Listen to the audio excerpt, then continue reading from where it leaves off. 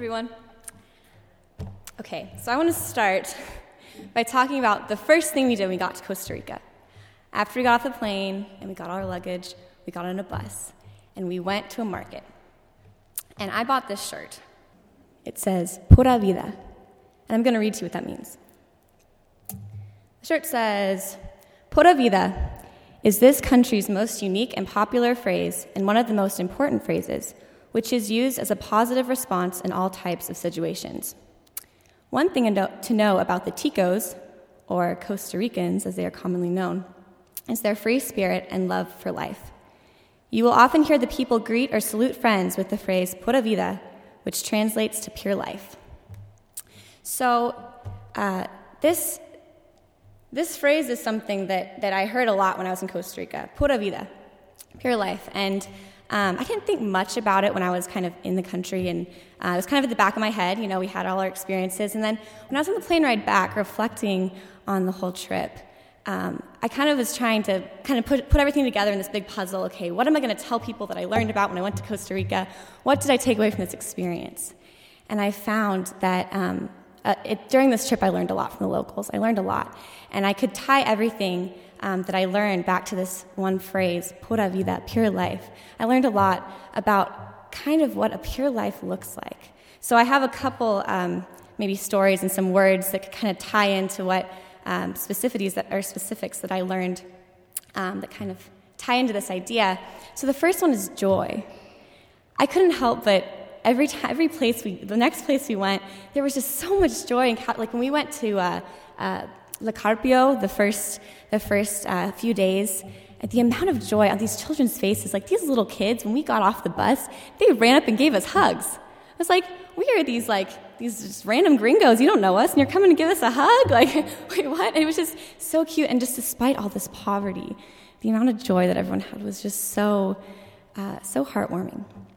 And then this deep sense of gratitude.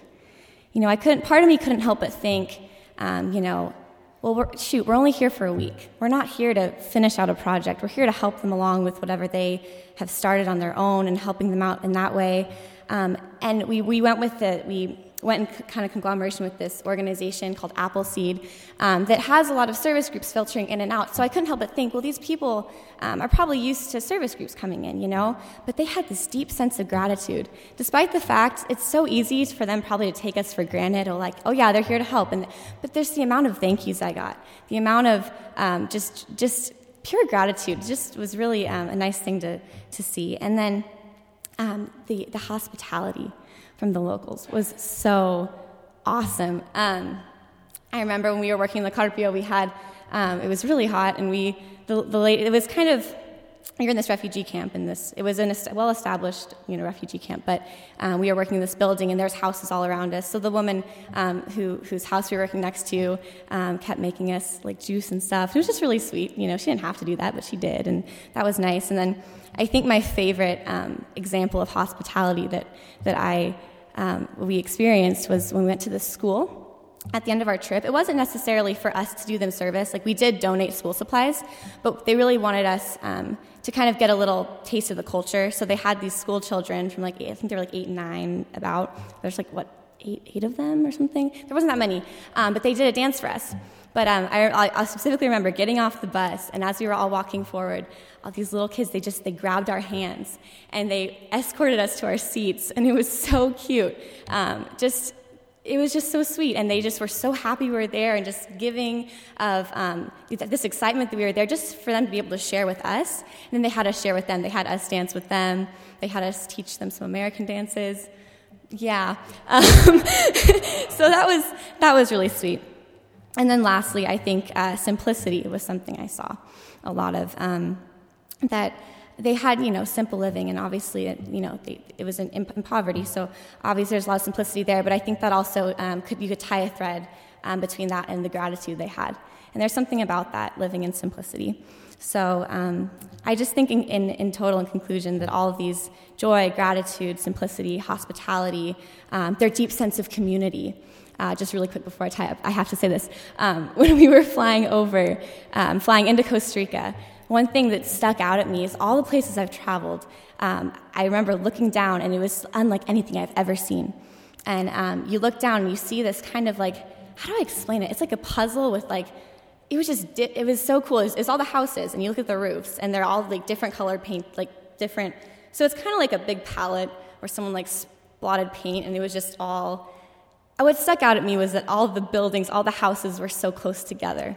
This idea of community, and that kind of stuck out at me. That was the first thing I thought of, and I realized throughout the whole trip that these people did have such a sense of community and caring for each other, and they watched out for each other, even if someone wasn't someone else's parent, like a child's parent, they would still watch out for them, and just the community I saw and witnessed was just amazing. So I think all those together, the joy, the community, the hospitality, the simplicity, and the gratitude, for me is something I learned there, and I think all encompasses what a pura vida, or a pure life, should look like. Thank you.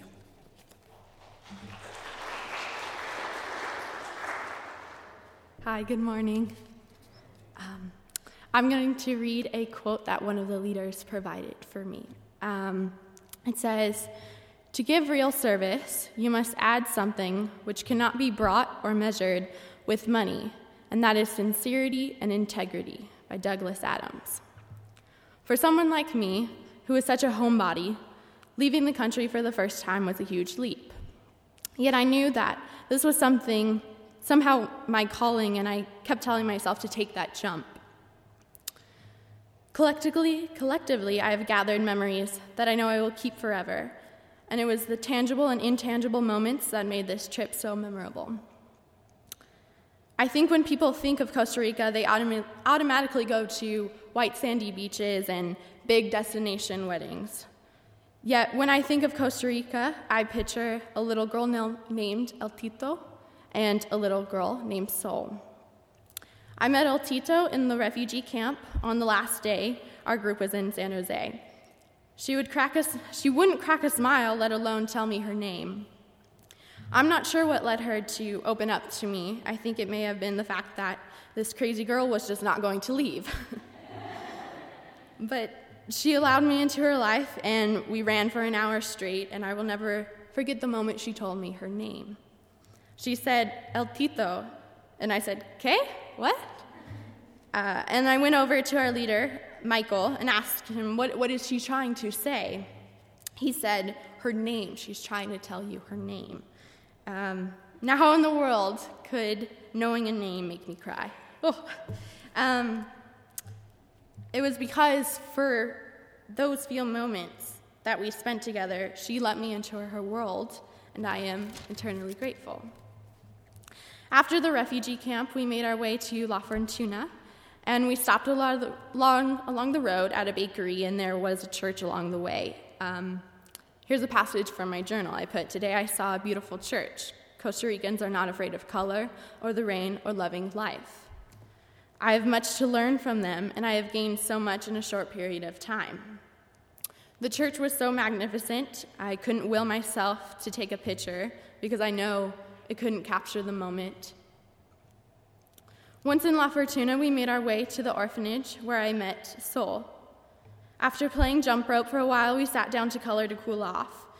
And as we were drawing, I learned her name and age. I then wrote down my name and hers. It then sparked a reaction of communicating back and forth between pictures and bits of Spanish and English. I struggled with not knowing the language in Costa Rica, yet for the first time on that trip, I felt that the language was not needed. That brings me back to my original quote. "To give real service, you must add something which cannot be brought or measured with money, and that is sincerity and integrity." I think that language directly applies to this. I may not have known how to ask Sol who her best friend was, or what her favorite color was, or how was school. But I was able to laugh, play, and chase her around yelling, "¿Dónde está Sol? ¿Dónde está Sol? Where is Sol?" And in that moment, that's all she needed. I have gained great perspective on this trip from all the collective memories I have. And I learned that the language barriers and cultural differences that I have encountered did not stop me from meeting my brothers and sisters in Costa Rica. I hope to further my knowledge of the world around me and actively live out what I learned on this trip. Thank you very much.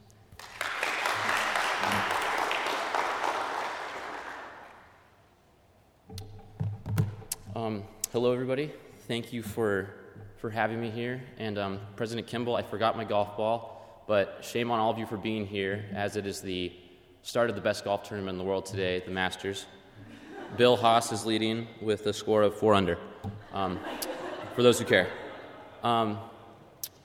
Next, I'd like to say thank you real quick. Thank you to my grandma, who attends chapel with me every Thursday. Thank you for funding my trip to Costa Rica. I had an amazing time. Next semester, we're hoping for tuition, room and board. But we can talk about that later. Second, I would like to thank all the amazing people who went on this trip with me, all the people who planned it, everything that went into it. Thank you. Next, I'd like to talk about my perspective of the trip. It's a little different. And that starts with a confession that I don't like service trips. I don't like them. I don't like the way I feel after them. I love the way I feel while they're going on, but I don't like the guilt that comes with it. On the trip, the service we did was impactful, yes, but it was small.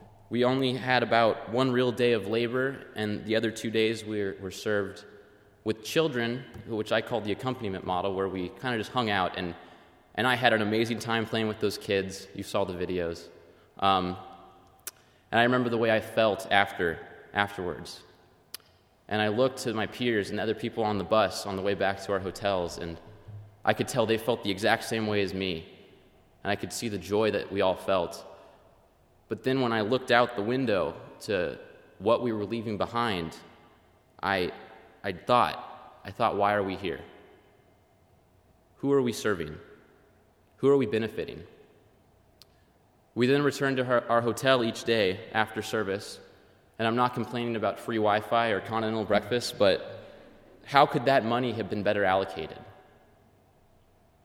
Were we here to make a significant contribution to the local community, or were we at best there to apply a Band-Aid that would soon fall off after we were left, just in time for another group to come repair? I know it seems like a lot in a week of what we expected to accomplish, but I'm here to make the point that service needs to be less about us and more about those we are called to serve, more about them.